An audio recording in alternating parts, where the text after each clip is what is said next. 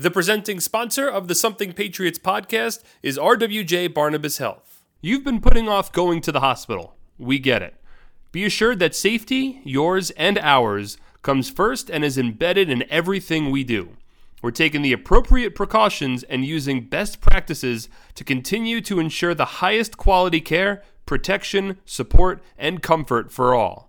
With that in mind, as the peak of the COVID-19 pandemic in New Jersey has passed, RWJ Barnabas Health has begun to initiate a resumption of services, keeping with the governor's executive order and adherence to all public health guidance and regulatory policies. That will include medically necessary and elective procedures. All patients, visitors, vendors, staff, and physicians entering our facilities will have their temperature checked with an infrared thermometer upon arrival. Individuals will also be asked screening questions about COVID-19 symptoms per CDC guidelines. Get more details about our reopening at rwjbh.org/welcome back. Let's be healthy together. Welcome to the Something Patriots podcast, presented by RWJ Barnabas Health, a podcast where we talk a little something about the Somerset Patriots. Game over! Series over! 27 up and 27 down for Teasley. The Patriots are your 2015 Atlantic League champions. Patriots win another Atlantic League title. Warning track ball! Gone! Home run for Corey Aldrich! His third blast of the game! It's a walk-off grand slam! It is gone! Ball game over!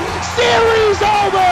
And Patriots are the 2008 Atlantic League champions! Somerset! On 1450 WCTC, WCTCAM.com, and where podcasts are available. A pleasant hello and welcome to episode number 5 of the Something Patriots podcast. My name is Mark Schwartz, and as always, thank you so much for tuning in.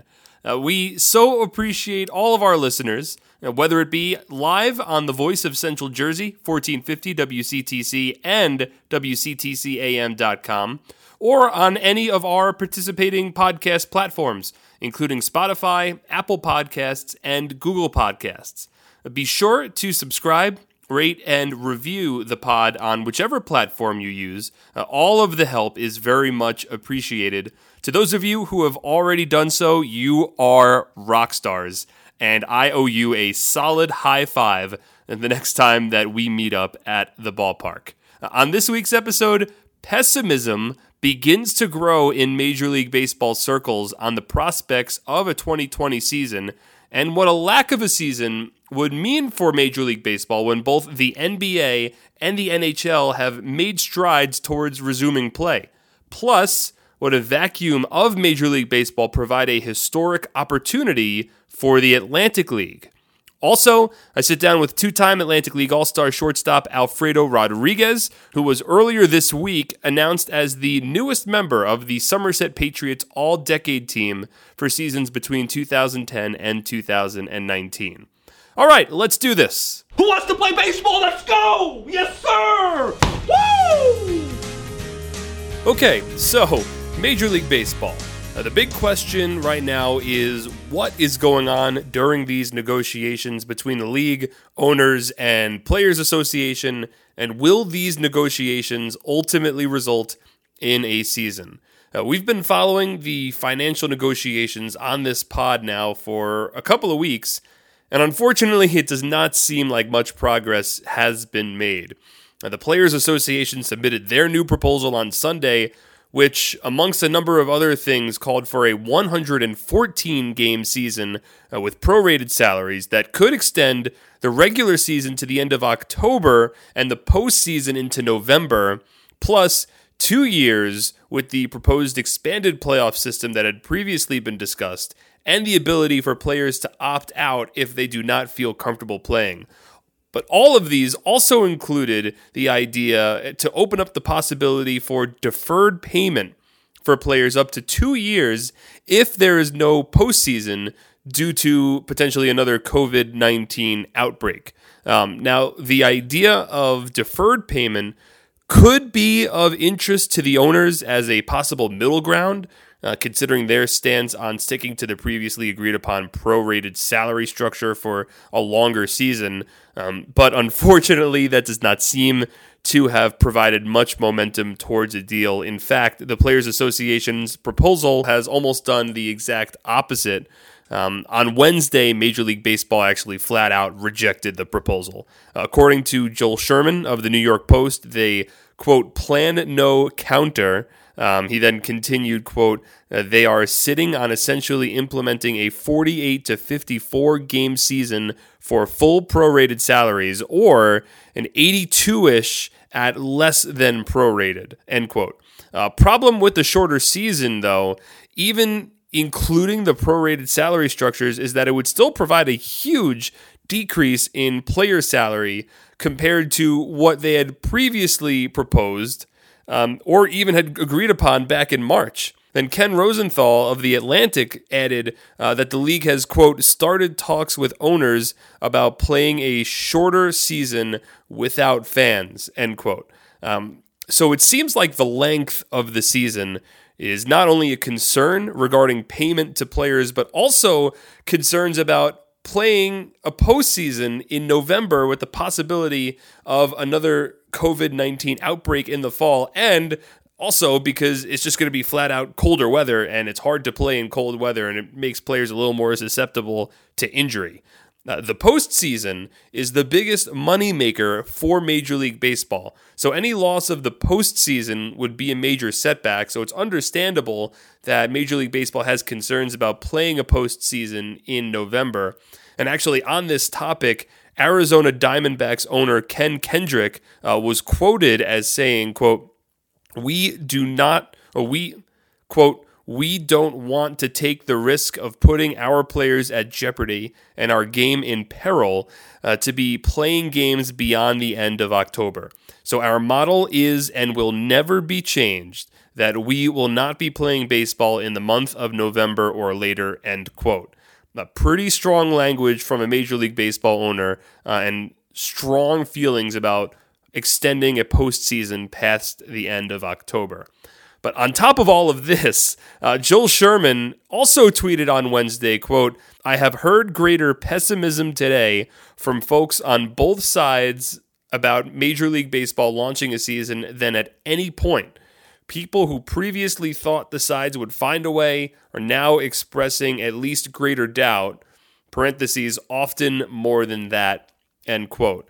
So there seems to be some pessimism and not a lot of middle ground to this point between Major League Baseball and their Players Association. And yeah, it's a pretty bad look for the MLB. Now, this week was viewed and has been viewed as an integral week for an agreement to be put in place if Major League Baseball were to start a regular season in early July.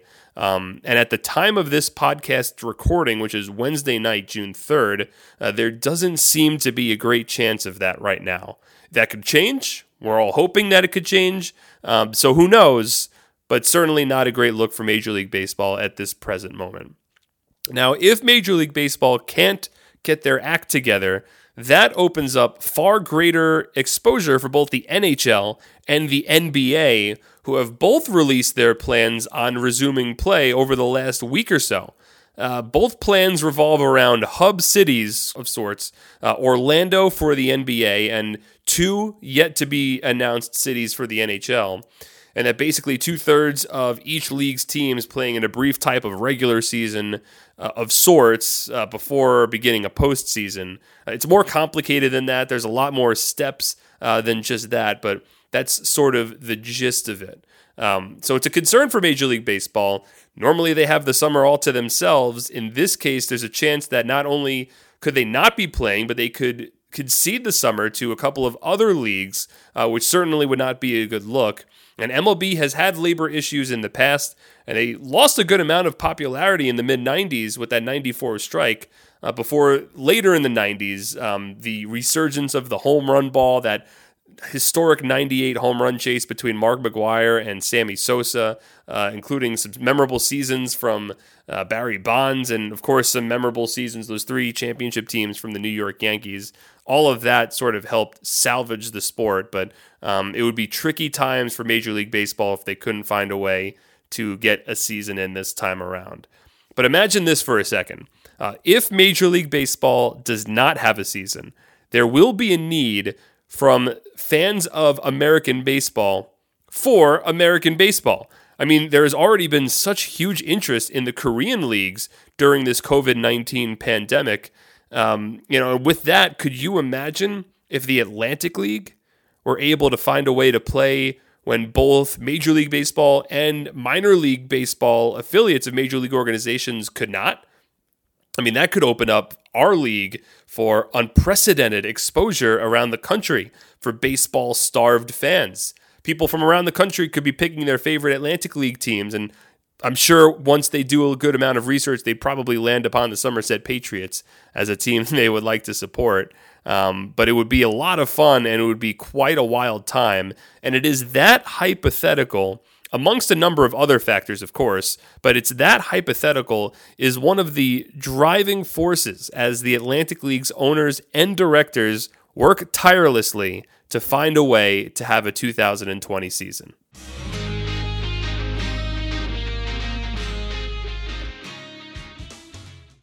The presenting sponsor of the Something Patriots podcast is RWJ Barnabas Health. You've been putting off going to the hospital. We get it.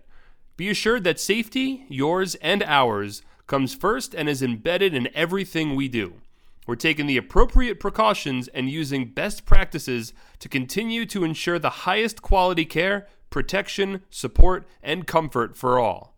With that in mind, as the peak of the COVID-19 pandemic in New Jersey has passed, RWJ Barnabas Health has begun to initiate a resumption of services, keeping with the governor's executive order and adherence to all public health guidance and regulatory policies. Get more details about our reopening at rwjbh.org/welcome back. Let's be healthy together. The Something Patriots podcast is brought to you by Flemington Car and Truck Country. After the latest executive order, Flemington Car and Truck Country is open to sell cars in their showrooms by appointment. Choose from over 16 manufacturer brands, plus over 500 available certified pre-owned vehicles with unprecedented discounted pricing and available financing for qualified buyers as low as 0%. Flemington Car and Truck Country, with 8 locations on routes 202 and 31, is following all CDC guidelines in their showrooms and on delivery to protect and assure both customers and associates. Start your search and make your appointment at Flemington.com. The Something Patriots podcast is brought to you by T-Mobile. It's true, the happiest customers in wireless are with T-Mobile. Visit a T-Mobile store or call 1-800-T-MOBILE to join today.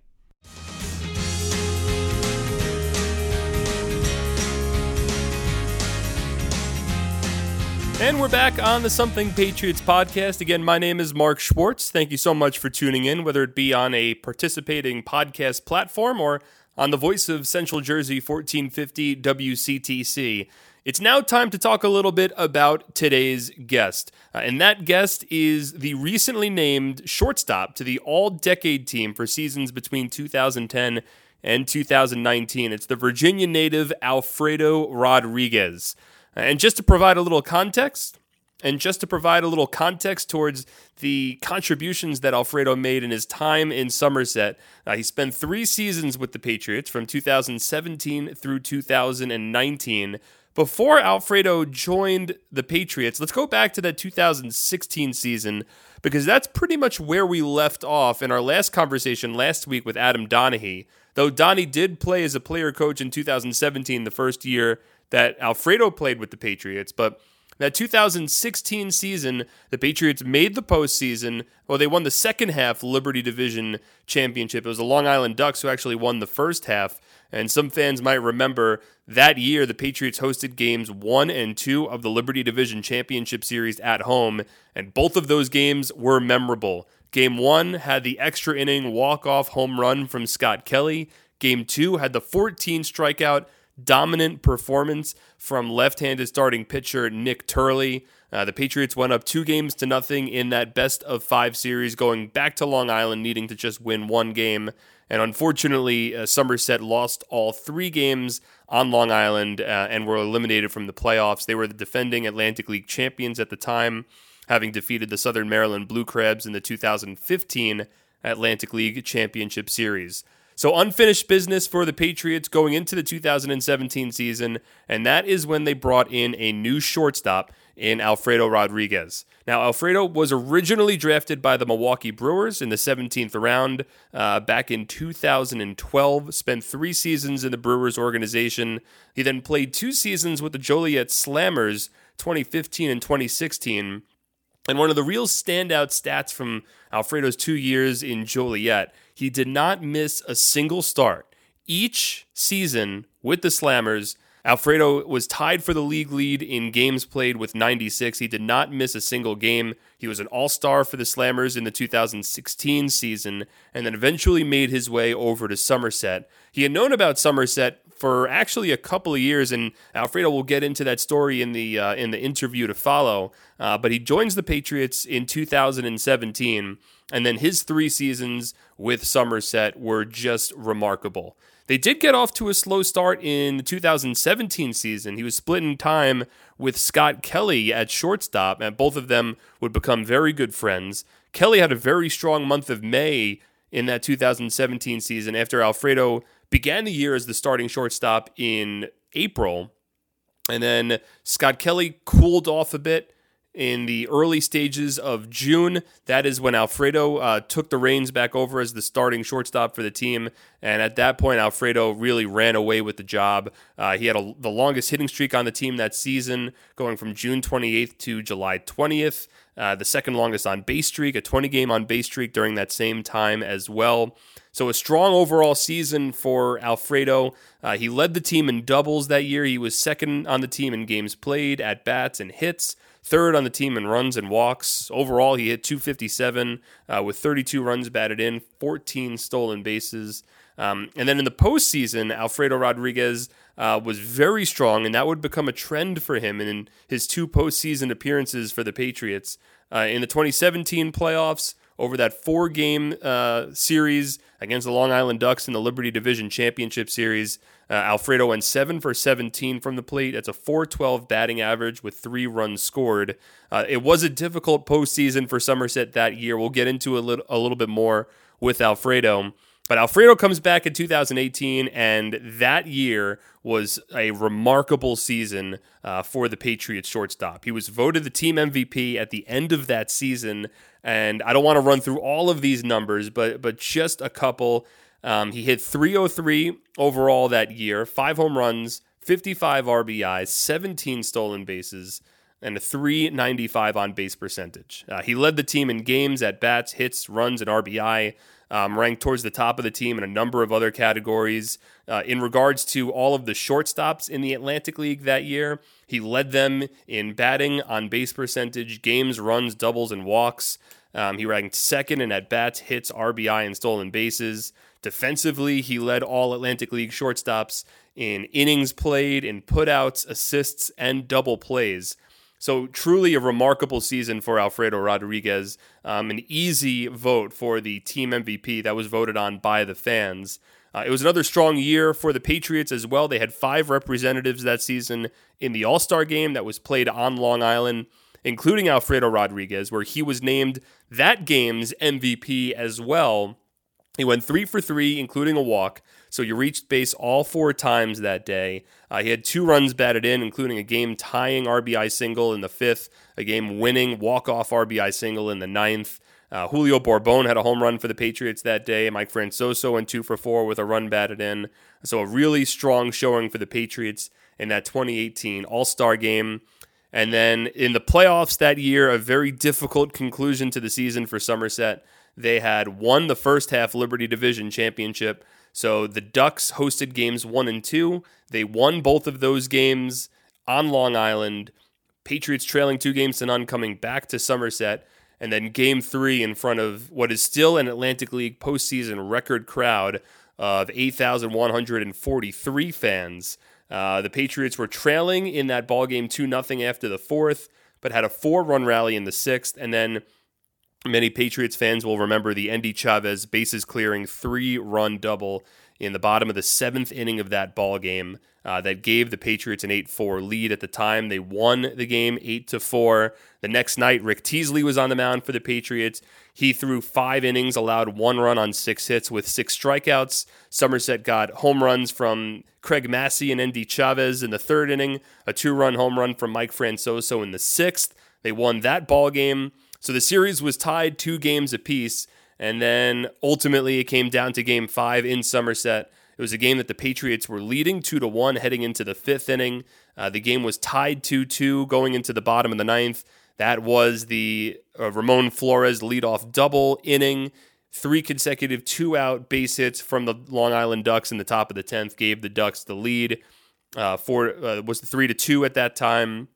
And that's how Long Island ultimately won the ball game and eliminated Somerset from the postseason. That was a truly special team, a really great clubhouse, and I mentioned it in the interview. Alfredo talks about it as well. But it was a very difficult loss to get over, and a lot of Patriots staff members, and I'm sure you guys listening, the fans, still not quite over how that season ended and how that loss came to be.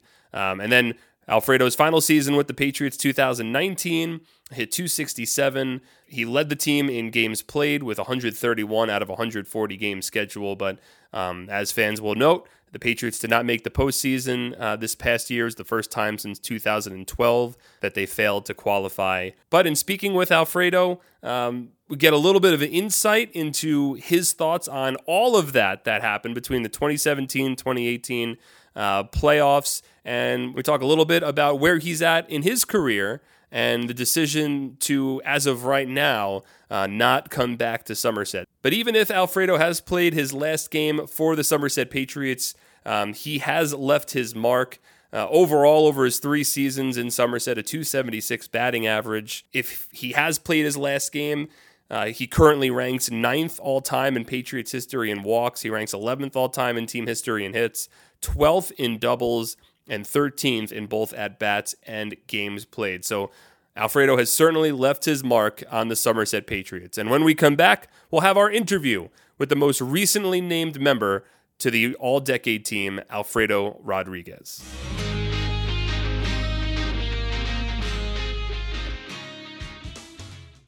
The Something Patriots podcast is brought to you by Flemington Car and Truck Country. After the latest executive order, Flemington Car and Truck Country is open to sell cars in their showrooms by appointment. Choose from over 16 manufacturer brands, plus over 500 available certified pre-owned vehicles with unprecedented discounted pricing and available financing for qualified buyers as low as 0%. Flemington Car and Truck Country, with 8 locations on routes 202 and 31, is following all CDC guidelines in their showrooms and on delivery to protect and assure both customers and associates. Start your search and make your appointment at Flemington.com. The Something Patriots podcast is also presented by Horizon Blue Cross Blue Shield of New Jersey. Horizon Blue Cross Blue Shield of New Jersey is making it easier to see a doctor from home and cutting your costs so you can get the care you need. Here for you now and always. Learn more at horizonblue.com/always. The presenting sponsor of the Something Patriots podcast is RWJ Barnabas Health. You've been putting off going to the hospital. We get it. Be assured that safety, yours and ours, comes first and is embedded in everything we do. We're taking the appropriate precautions and using best practices to continue to ensure the highest quality care, protection, support, and comfort for all. With that in mind, as the peak of the COVID-19 pandemic in New Jersey has passed, RWJ Barnabas Health has begun to initiate a resumption of services, keeping with the governor's executive order and adherence to all public health guidance and regulatory policies. Get more details about our reopening at rwjbh.org/welcome back. Let's be healthy together.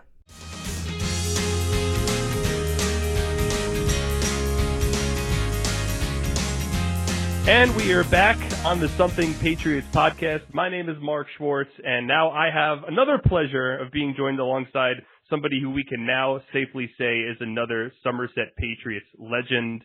I'm sure he's probably smiling when I say that, and he'll probably speak humbly once I give him an opportunity to talk. But it is 3-year Patriot shortstop, 2-time Atlantic League All-Star, Alfredo Rodriguez. How you doing, Fredo? I'm doing well, Mark. Thank you. I was smiling when you said that. So thanks for having me. And yeah, just real honor to, talk with you today. And, it's an honor to, get that honor, and, definitely something I'll never forget. So. Just to start things off, of course, the most important question these days with everything going on, how are you doing? How's your family doing? How's everybody holding up? Everyone's holding up well. Relatively everyone, safe and sound with the family. Got a couple sisters, older sisters, and everyone's staying safe and trying to find a silver lining in this, and just doing some self-discovery. Everyone's kind of staying in the routine, good habits. But for the most part, everyone's been safe physically and mentally, because this is a mental grind too. So been very fortunate to be in a safe situation. So hope you and your family the same are safe, and everyone else out there everyone's staying safe. Good. That's good to hear. I want to start, just like I've started some of these other conversations, with a little bit of context for our fans on sort of your path to Somerset, how you got here. So you were originally drafted twice. Most recently, you were a 17th round draft pick in 2012 by the Brewers out of the University of Maryland. Go Terps. 3 seasons in the Brewers organization, including 82 games with High A Brevard County in 2014. And then after that, you wound up joining the Joliet Slammers in the Frontier League in 2015. So I've normally asked people what their path was in terms of going from a major league organization into an independent baseball organization, and normally that is with Somerset. But I'm curious for you how at first the Slammers opportunity presented itself for you. So I mean, obviously, it was a long path to get there. I was fortunate to go to a good college, to have some success there at Maryland. And was kind of put on the map there. I think I was like a Brooks Wallace Award watch list when I was in college. So I had some, interest in, major league teams. And so I was fortunate enough to get signed by the Brewers, or drafted by them twice. And so playing there, was obviously a big honor. And, I wish I was given more of a chance to play shortstop. They didn't really give me an opportunity to play shortstop. I was kind of slid over to second. I even played first base, DH. But just to, keep briefly over that was, I knew I was a good player. I knew I just needed an opportunity. So here I think fast forwarding to 2015, when I got released by the Brewers, I was not sure what to do. And, I knew independent ball was an option. I actually was friends with John Hunton on Facebook. And, so I got in touch with him, but as soon as I got released, there was a Brewers coach that was the coach in Joliet, and a former Brewers coach who played me every day at shortstop. So I was like, all right, this guy likes me. This guy, it's a, good opportunity to land on your feet. And so that drove me to Joliet. And before you know it, I think the day that I got to Joliet, got a Facebook message from John, and he asked, if I had signed with any teams. I ended up signing with Joliet. And, not to make light of that, Joliet was a great time for me. I played a bunch of games there in a very competitive league. And for me, I kind of got my confidence back and playing every day. And that was something that, with the Brewers, was you had to get a couple hits in order to play the next day. So, so I got that opportunity with Joliet and, had success there. I think, was an all-star one of those years. And then that led me to, one off season, that next off season to, get in touch with John. And then here, he got me in touch with Somerset. So at this point, you're with the Joliet Slammers, and you already mentioned previously that John Hunton had sort of been in contact with you. But I'm curious, your 2 seasons in Joliet, you were an everyday player in every sense of that, including a 2016 All-Star campaign. But during your time there, was Somerset still in the back of your mind? And what were really the viewpoints from the players in the Frontier League towards the Atlantic League and what an opportunity in the Atlantic League would be like? Oh yeah. Well, to be honest, when I was with the Brewers, I didn't really know how the independent baseball world worked. I just was like, I don't want to go there. That's, to be honest, like that's what every, I think, affiliated baseball player thinks. So when I heard of Joliet and Somerset, I thought they were all the same. I honestly didn't even know the Atlantic League was a kind of higher tier league than the Frontier League.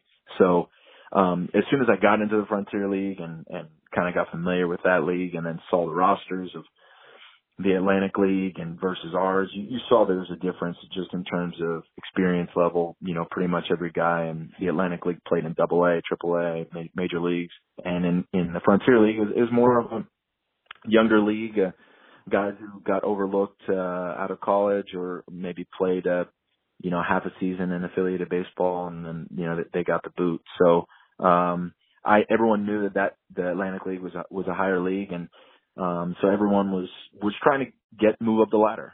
So it's the same thing as like a minor league organization trying to move to that next level. So I would always talk with teammates, and everyone was, you're your own agent in a way in reaching out to people and keeping contacts, and so Somerset was on my mind. I think I was in a 2-year contract with Joliet Slammers, and I remember talking to John, and not to get too specific, but it was just like, hey, just honor the contract, and when that's up or when they give you, your ability to leave, then we would, we'll talk then. So 2 years were up, and then I talked to John, and luckily there was an opening, and yeah. Interesting. Yeah. Are 2-year contracts sort of the norm over in the Frontier League when you first go there? I think it's honestly a year-to-year thing, but Fine Print did say 2 years. Now maybe that's been changed. I think just, I respected and liked the coach that I had in Joliet, and I didn't want to create bad blood and say, hey, I'm just going to go to this other league. I was looking for a place where I could play, because if you don't play, you're not going to get seen by affiliated teams to possibly get signed. So it's a fine line of knowing, all right, do I break this contract and go somewhere else that I'm not sure whether I'm going to be able to play? And so yeah, it was I'm sure this probably changed by now. So well, it's interesting. Yeah, it's interesting because I know that pretty much everyone who comes over to play in the Atlantic League is basically on a year-to-year contract. Yeah. And that's sort of how Somerset has operated for a long time now. But all right, so you're at this point in your story, you've contacted with John, and there's a spot for you in Somerset. You come in here. It's your first season in 2017, and in looking over the numbers again, it was a little bit of a slow start for you in 2017. And I'm curious about one thing in particular. You were splitting time at shortstop when you first came here with Scott Kelly. And I'm sure Scott Kelly is going to be woven into some other stories that you have in your time in Somerset. But yeah, I guess coming over to this league and competing with a guy like Scott off the bat, what was that like for you? What was that experience like? Oh, I mean, it was great. We was a friend right away when I got to Somerset, and it was never it was all, I think probably what gets misconstrued in professional sports is that you're backup QB and starting QB are enemy each other. Same thing with me and Scott, but we were he was familiar with the organization, familiar with Brad, John, and I was just trying to pick his brain on how things worked. And, so we all, we were just trying to be our best self as a player. And so, yeah, I mean, we were competing, and at the time, balls weren't falling for me, and, they were falling for him. And, that's where, everything works out the way it does. And so it was definitely, we were all trying to get better every day, regardless of who was in the lineup that day, who was not. And I, I'm in touch with them, daily to this point now. And, I couldn't have, competed against a better guy. It brought out the best in both of us, I think. So, you're competing with Scott, and then I guess it was about the beginning or middle of June where your season really starts to turn around. At one point you go on the longest hit streak for the team in 2017 from June 28th through July 20th. You have the second longest on base streak as well from mid-June to mid-July. For you in that first season in Somerset, was it a matter of getting more acclimated to the level of competition, or was it new setting? I mean, what sort of contributed to such a quick turnaround for you that first year? It is a tale of two seasons. I think the first 3 weeks I was, doing pretty well, and then all of a sudden the balls weren't falling, and, started messing with my mechanics, lost some confidence, and then, that's a slippery slope. So, as soon as I, mechanically, mentally made that adjustment that, hey, you belong here, just chip away, that's when the season, turned around. And, it was a tale of two halves. Definitely, as a hitter, I'll always say the ball fell, because, it might show as, scuffling and you hit 3 lineouts and you're 0 for 3, and then you hit 3, jam shots that fall in and you're 3 for 3. So, but I do think, that the mental shift was stopping, not feeling sorry for yourself and just going out there and having fun and competing and not really getting caught up in the result and just putting the work in and just letting it all play out. So it did, fortunately for me. Now I want to fast forward to the postseason that year, and this will be, something that we discuss in a little bit for 2018 as well. But first for 2017, Patriots are in the postseason playing against the Long Island Ducks. You guys were first half Liberty Division champions, got to celebrate at home in 2017, if my memory serves me right. I think you guys lost the game, or maybe you won the game, and that was the night that Kyle Roller hit for the cycle and had I think 4 home runs or some ridiculous game like that. It might have been the next day or something. Like that. No. Yeah. It was. I remember the night, and then I don't remember much of the night after that, but it was a good time. It was.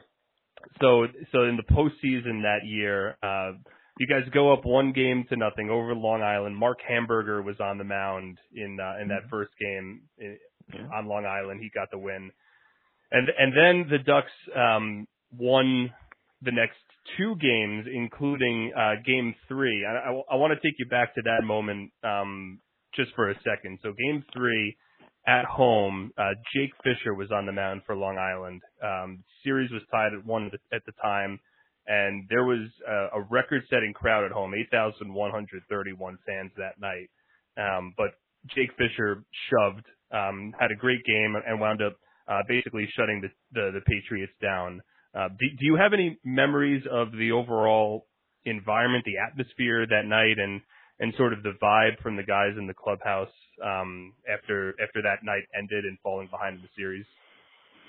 Well, obviously not a good memory in terms of the result. But yeah, it was an electric atmosphere. I actually had played against Jake Fisher for years past in the Frontier League. So I remember going into the game and, those games, it's so much, the magnifying glass is really on everything from the scouting report. And I remember talking with John and him asking me any little thing you remember about him, down to what is his miles per hour, how many pitches does he have. And so, yeah, I mean, it was an electric atmosphere to be home and, defend your own turf. Unfortunately, we weren't able to do that, but, definitely, you felt like, there was something there, we had some fight. Obviously when you're facing a tough pitcher, sometimes it doesn't all that, sometimes that fight can kind of work against you because you try so hard and it works against you. But I'll always remember all those Somerset crowds, but definitely the playoff crowds, a different animal. So I want to get to a good memory then, and just to make a note, in that postseason 2017, you played very well, went 7 for 17 from the plate. That's a .412 batting average, with 3 runs scored also. So a strong, I guess, personal postseason for you. But 2018, that was a tremendous statistical season for you. Ultimately, you were named the team MVP. You hit .303 that year, career high 5 home runs, 55 RBIs, 17 stolen bases, .395 on base percentage. You led the team in games, at bats, hits, runs, and RBIs. You finished second on batting and on base percentage as well. You led the Atlantic League among all shortstops in batting on base percentage, games, runs, doubles, hits. You led the Atlantic League defensively among shortstops in innings, put outs, assists, and double plays. I could go on. I have all this stuff written down. But I want to see, you were selected to the All-Star game that year also. So I guess before we get into that specific night, did it feel like it was a different season for you? I know you mentioned before, like sometimes it just feels like the ball falls for some people, but what was working so well for you that year?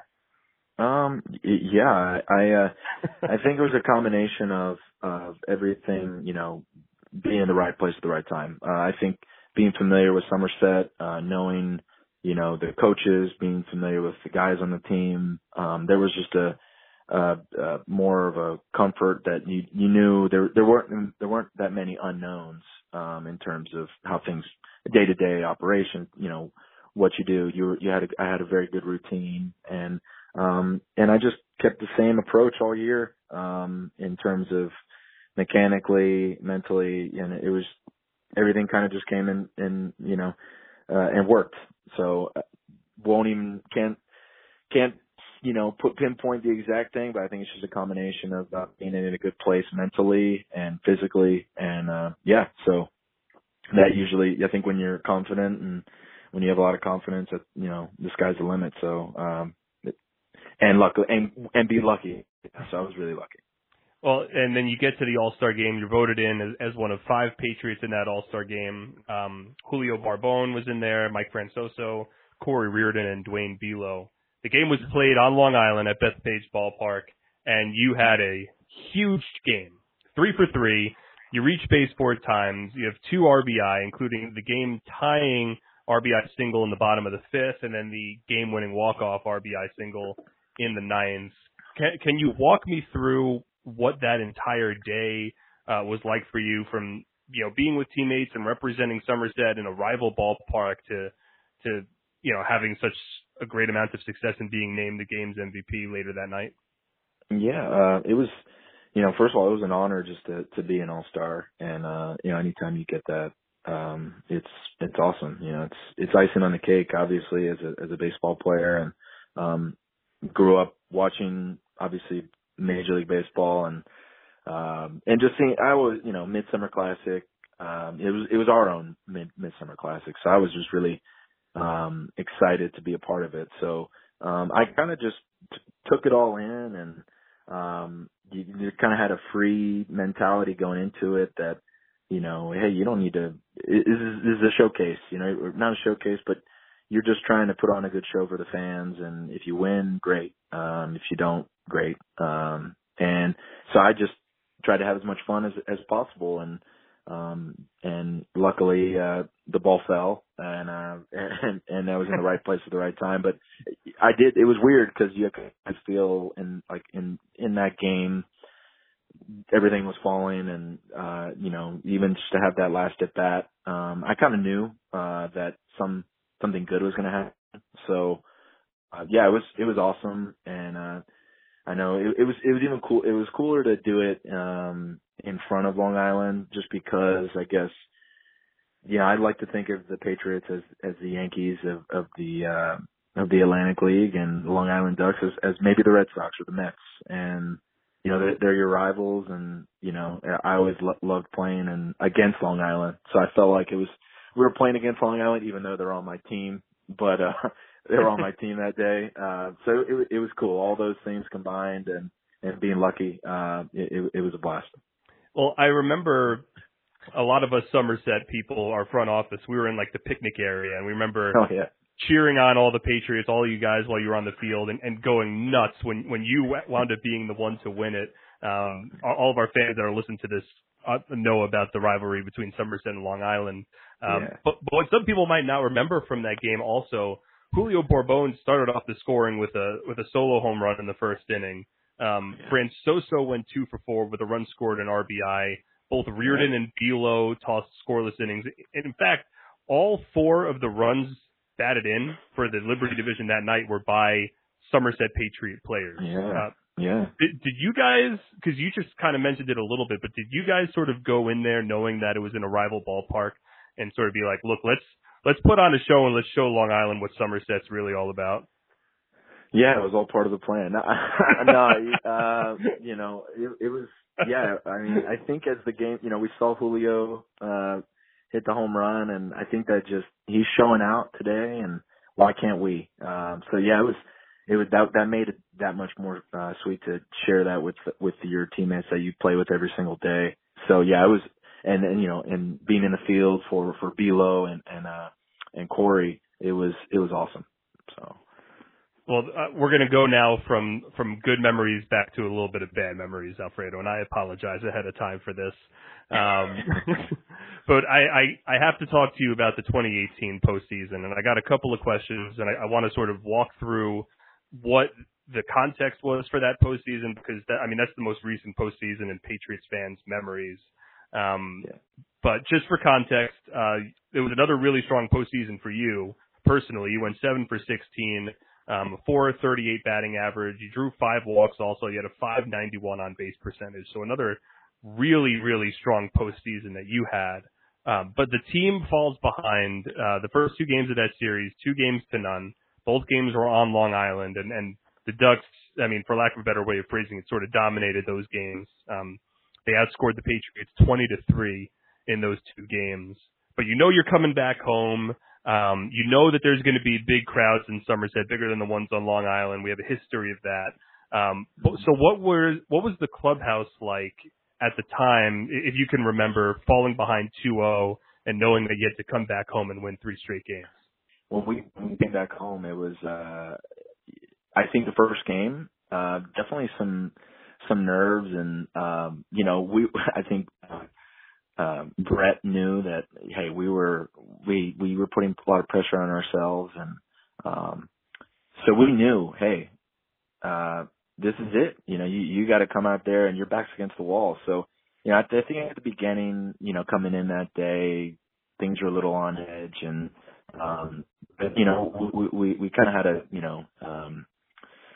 come to Jesus moment, and we just were like, hey, you know, let's lay it all out there. Let's have some fun. Let's loosen up. You know, this isn't us, you know, playing the game, tight and being afraid to fail, you know, play to win. And, so, that first game was definitely, very intense, like every game was, but, it was our chance to stand up and hold our ground and live to fight another day, which we did. The announced attendance for that first game back, that game 3, I mentioned in 2017, the Patriots set an Atlantic League record with an 8,131 attendance for game 3. 2018, the year that we're talking about now, topped that number by, 12 fans, 8,143 fans in attendance for that game 3. And I remember that game so vividly, Alfredo. And the Ducks went ahead they were leading 2-0 going into the bottom of the 5th. You guys get a run back in the bottom of the 5th to make it 2-1. The Ducks get a run back in the top of the 6th. So Long Island's leading 3-1, and they're up in the series 2-0. And then you guys put up 4 runs in the bottom of the 6th. And I remember just an electric atmosphere. Francoso RBI double, Jovan RBI single to tie it. Endy had an run scoring fielder's choice. Jace Boyd had an RBI single. And then the Ducks get a run back in the top of the 7th. And then you were a part of this play. Bottom of the 7th, bases are loaded. Endy Chavez comes to the plate. And He lines a bases clearing 3-run double, right center field. You were at first base at the time, and I'm sure you've seen this. I've used this video so many times of you clapping and screaming and jumping up and down. Can you talk me through what the emotions were like for you in that exact moment? Oh man, I feel like I was floating. Yeah, I mean, you know, as soon as he hit it in the gap, I knew I was going to score. Then as soon as you score, I feel like I was floating. And it was like an out of body experience. You know, celebrating with all those guys, and you know, almost like so much emotion. You know, raw emotion. I mean, you know, tears. You know, out of excitement, just because it was like, wow, let's go. Like this is what it's all about. That was definitely in that moment, how I felt. And I know those guys felt the same way, and Brett and John and everyone. So yeah, I mean, it's hard to describe, but I feel like I was floating. And it was just a lot of emotions, and it was the reason why it was a very emotional moment. It's the reason why you play the game of baseball. Did it contribute at all that it came in front of an absolutely packed house as well? That's it. That was, I mean, with them, and just how loud they were and the energy that they brought, we fed off their energy. And we're lucky, you know, we're able to give it back to them in a way in that moment. So that was, you know, that was a real, you know, amazing moment. So you guys win that game, final score 8-4. You live to see another day, like you said. Yeah. You come back for game 4. Rick Teasley's on the mound, and a lot of our fans know the kind of person Rick is. You, of course, know Rick very well. Such a fiery competitor when he's on the mound. What were you guys like, and I guess what was Rick like, if you could remember, just in the anticipation of coming back onto the mound for another win or go home situation? Yeah, I mean, in my eyes, as soon as I knew Rick was pitching, I knew we had that game from the get-go. Because Rick is a ultimate competitor, you know, great guy, and I just know the guy's got the utmost confidence in his ability and his teammates, and trust his plan. And I knew if there's anyone that isn't gonna, you know, let the moment be too big for them, it was Rick. And so I knew as soon as we had Rick to pitch, I was like, oh, it's done. You can chalk that one up. And obviously, you know, we're going to play the game, but I had the utmost confidence that he was going to go out there and give us a fighting chance, and he did. So it was I always enjoy playing behind him, and because he kind of gives me that confidence that there's no one you can't strike out. There's no one who can hit me, and as an offensive player, there's no one who can get you out. So I fed off of his confidence, and I think everyone else on our team did. It was those games were almost too much fun. It was such a pleasure to watch those. But we do have to talk about Game 5, and I'll keep this part a little bit more brief. Sure. But Game 5, Bobby Blevins was actually on the mound for you guys that day. Blevins had made a brief start back in, I want to say like June or July, and then was pitching in the Can-Am League with the Quebec Capitals, pitched in their championship series, and then because of injuries, Somerset needed a Game 5 starter. Blevins comes back and basically on a spot start, goes 6 innings, allows just 2 runs. Endy had a 2-run single in the 3rd inning. David Washington tied it up with an RBI single in the 5th. So the game was tied at 2. And then the game ended the way a lot of Patriots fans will remember. Opportunity to win it after Ramon Flores leadoff double in the bottom of the 9th. Failed to score at that point, and then 3 consecutive 2-out singles from the Ducks in the top of the 10th off of Logan Kensing. Gave them the lead. You were actually hit by a pitch in the bottom of the 10th inning, so you were at first base as the tying run, and ultimately, the Patriots did not win that game. And I remember, and I wanted you to speak a little bit more to this, I remember being absolutely devastated. I remember walking into the clubhouse, and there was a total feel of devastation. Can you talk a little bit about what the vibe was like from your perspective after that game? I mean, it's gut wrenching, you know, anytime you lose, and the season's over, that it's never a good thing. And, yeah, I mean, it was not easy to deal with. And, just the way it happened. And, Logan has been, dominant all year, and, and of course it happens like that. And, you could have put him out there 99 times. I don't think it would have happened like that. But, yeah, I mean, there's really no way to go about it. I think there's two trains of thought. I think you can either, you want to pack up your stuff and go, as quickly as possible, or you sit there and you kind of just soak it all in, and whether it's good or bad, some people do that. So at least from my perspective, it was, I was in disbelief, but someone's got to win, someone's got to lose. So, it was us. But yeah, I mean, it's never easy. And, like you said, you were talking about the previous moments and how memorable that was. It was obviously memorable to play in those games and the intensity of those games. So you grow closer with the people that you're working with and playing with. So just the culmination of that coming to a halt, it was tough. And, it's, I guess, it's never the part you look forward to, but, yeah, it wasn't easy, but I always appreciated that team, and everyone was on that team, because that's the way it works. People, the season's done and people go their separate directions, and you may never see them again. You may not, that's just the way professional baseball works. That was a fun team, though. That was a fun team. It was, and you have memories that that's what you miss the most. The pregame antics, the postgame antics. Watching you take batting practice, and that's the stuff you miss, right? Yeah. We all miss it. We all miss it terribly. Yeah. On Monday, the week of this taping, you were named to the Somerset Patriots All-Decade team for seasons between 2010 and 2019.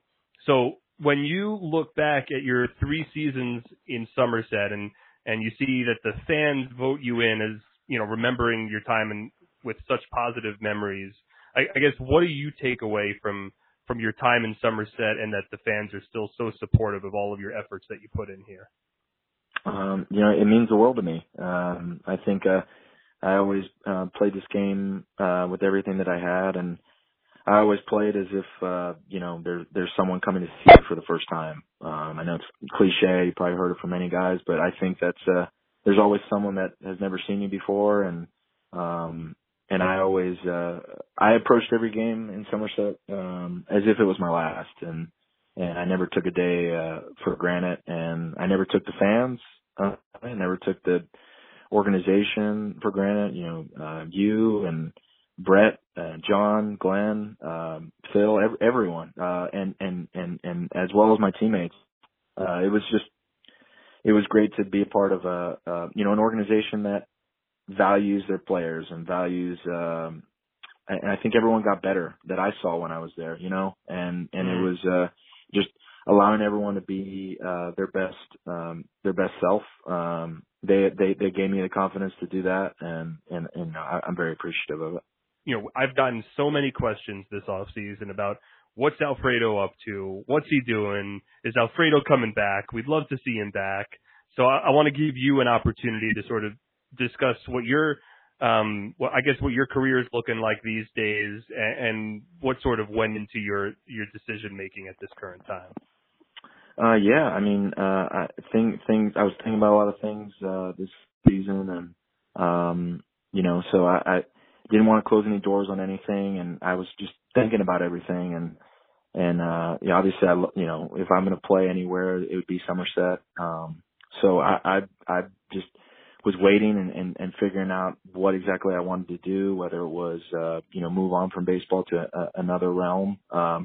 But then this coronavirus happened. So everything's kind of up in the air for me right now. I'm just trying to stay busy, trying to maintain a positive attitude, still in good shape, and still in touch with a lot of guys in Somerset. So I'll just leave it at that. Not going to say one way or the other, but, that's what I'm doing. Well, I hope and I wish all the best for you, Alfredo. I'm so appreciative of the time that you took today. I hope I didn't bring back too many bad memories. I hope that the good ones outweigh the bad. But from all of us here in Somerset, I hope you're well. I hope your family, your friends are well, and we can't wait until we can see you again back at the ballpark.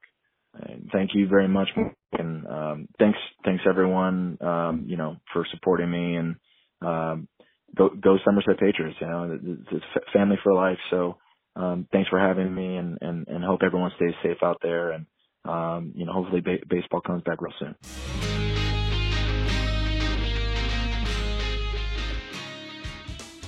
The Something Patriots podcast is brought to you by NJM. At NJM, we understand the hardships you might be going through right now. That's why we're offering payment relief. We'll continue providing you protection no matter what tomorrow brings. Because dealing with uncertainties is our business. This isn't just insurance, it's NJM. The presenting sponsor of the Something Patriots podcast is RWJ Barnabas Health. You've been putting off going to the hospital. We get it. Be assured that safety, yours and ours, comes first and is embedded in everything we do. We're taking the appropriate precautions and using best practices to continue to ensure the highest quality care, protection, support, and comfort for all.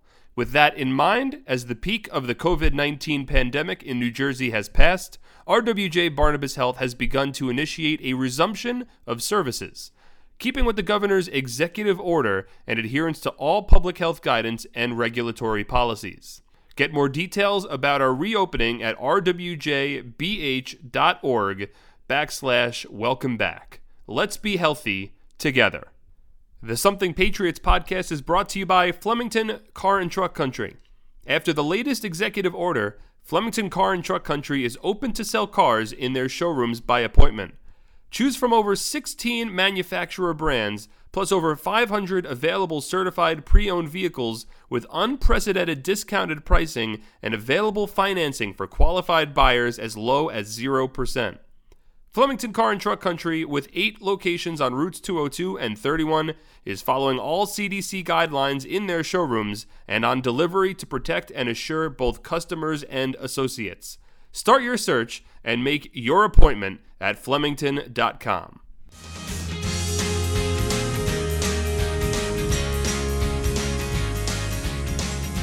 And we're back on the Something Patriots podcast. A big thank you to Alfredo Rodriguez for taking the time to catch up on his 3 seasons in Somerset. A couple of things before we go. On last week's episode, I mentioned that the Patriots were planning on hosting a couple of drive-in movie nights at TD Bank Ballpark. And, well, since that announcement, there has been an unprecedented amount of traffic towards the team and its website for these events. So a little backstory here. The Patriots announced last Friday, May 29th, actually the date that our last podcast was released, that they will host 2 drive-in movie dates at TD Bank Ballpark to occur both on Friday, June 12th and Saturday, June 13th. Each night will feature a showing of the timeless summer baseball classic, The Sandlot, one of my favorite movies. And the proceeds from these shows will benefit the RWJ Barnabas Health Emergency Relief Fund. Well, it turns out there was so much interest in these events that the tickets for each night actually sold out in less than 2 minutes. They went on sale on Tuesday, June 2nd at 10 a.m., and they were sold out by about 10:02 a.m. Good news, though, for those that might not have gotten tickets for this event. With how successful it was, at least initially in pushing it out, there's already been a number of discussions within the Somerset Patriots front office on hosting additional movie nights throughout the summer, with the next couple actually potentially occurring in the not-too-distant future. But more information on that really to follow at a later time. Also, on that note, keep your eyes peeled on our social media pages for information on a potential community fireworks night that we could be hosting at TD Bank Ballpark as well. Lastly, I did want to touch briefly upon the Somerset Patriots practice that took place at TD Bank Ballpark on Thursday. We'll get more into the specifics of how this practice came together and operated on next week's episode, actually. But I'll just say that for now, it was great to see some of the returning guys like Scott Kelly, Justin Pacioli, James Pugliese, as well as some of the new guys on the roster as well at the ballpark. The team's feelings are that this practice, and potentially others to come, will offer our fans a bit of hope that baseball, yes, will eventually return to Somerset, and that there is a chance that that could happen somewhat soon. So on that note, just to finish up, if you can, please take a second and subscribe to this show on whichever platform you use for your podcasts. If you could give us a rating and leave us a review, every little bit would help us reach more fans and keep the podcast going. So all of that would very much be appreciated. All right. Well, that's it for this week's episode. We'll be back with another new episode next Friday. We'll see you guys then. Thank you for listening to the Something Patriots podcast. The Somerset Patriots would like to thank the presenting sponsor of the podcast, RWJ Barnabas Health. They would also like to thank the supporting sponsors, TD Bank and Flemington Car and Truck Country, with proud sponsorship from T-Mobile, NJM Insurance, Horizon Blue Cross Blue Shield of New Jersey, and NJIT. Other thanks go to Flemington Department Store, AARP New Jersey, Sanofi, and Financial Resources Federal Credit Union, all valued partners of the Somerset Patriots. The Something Patriots podcast airs live on the Voice of Central Jersey, 1450 WCTC, and on WCTCAM.com every Friday night from 6 to 7 p.m., with the archived versions also available for download on SomersetPatriots.com and on participating podcast platforms. The show is written, hosted, and edited by me, Mark Schwartz. It is produced by Jack Myatt, Ginny Ott, and the entire team at 1450 WCTC.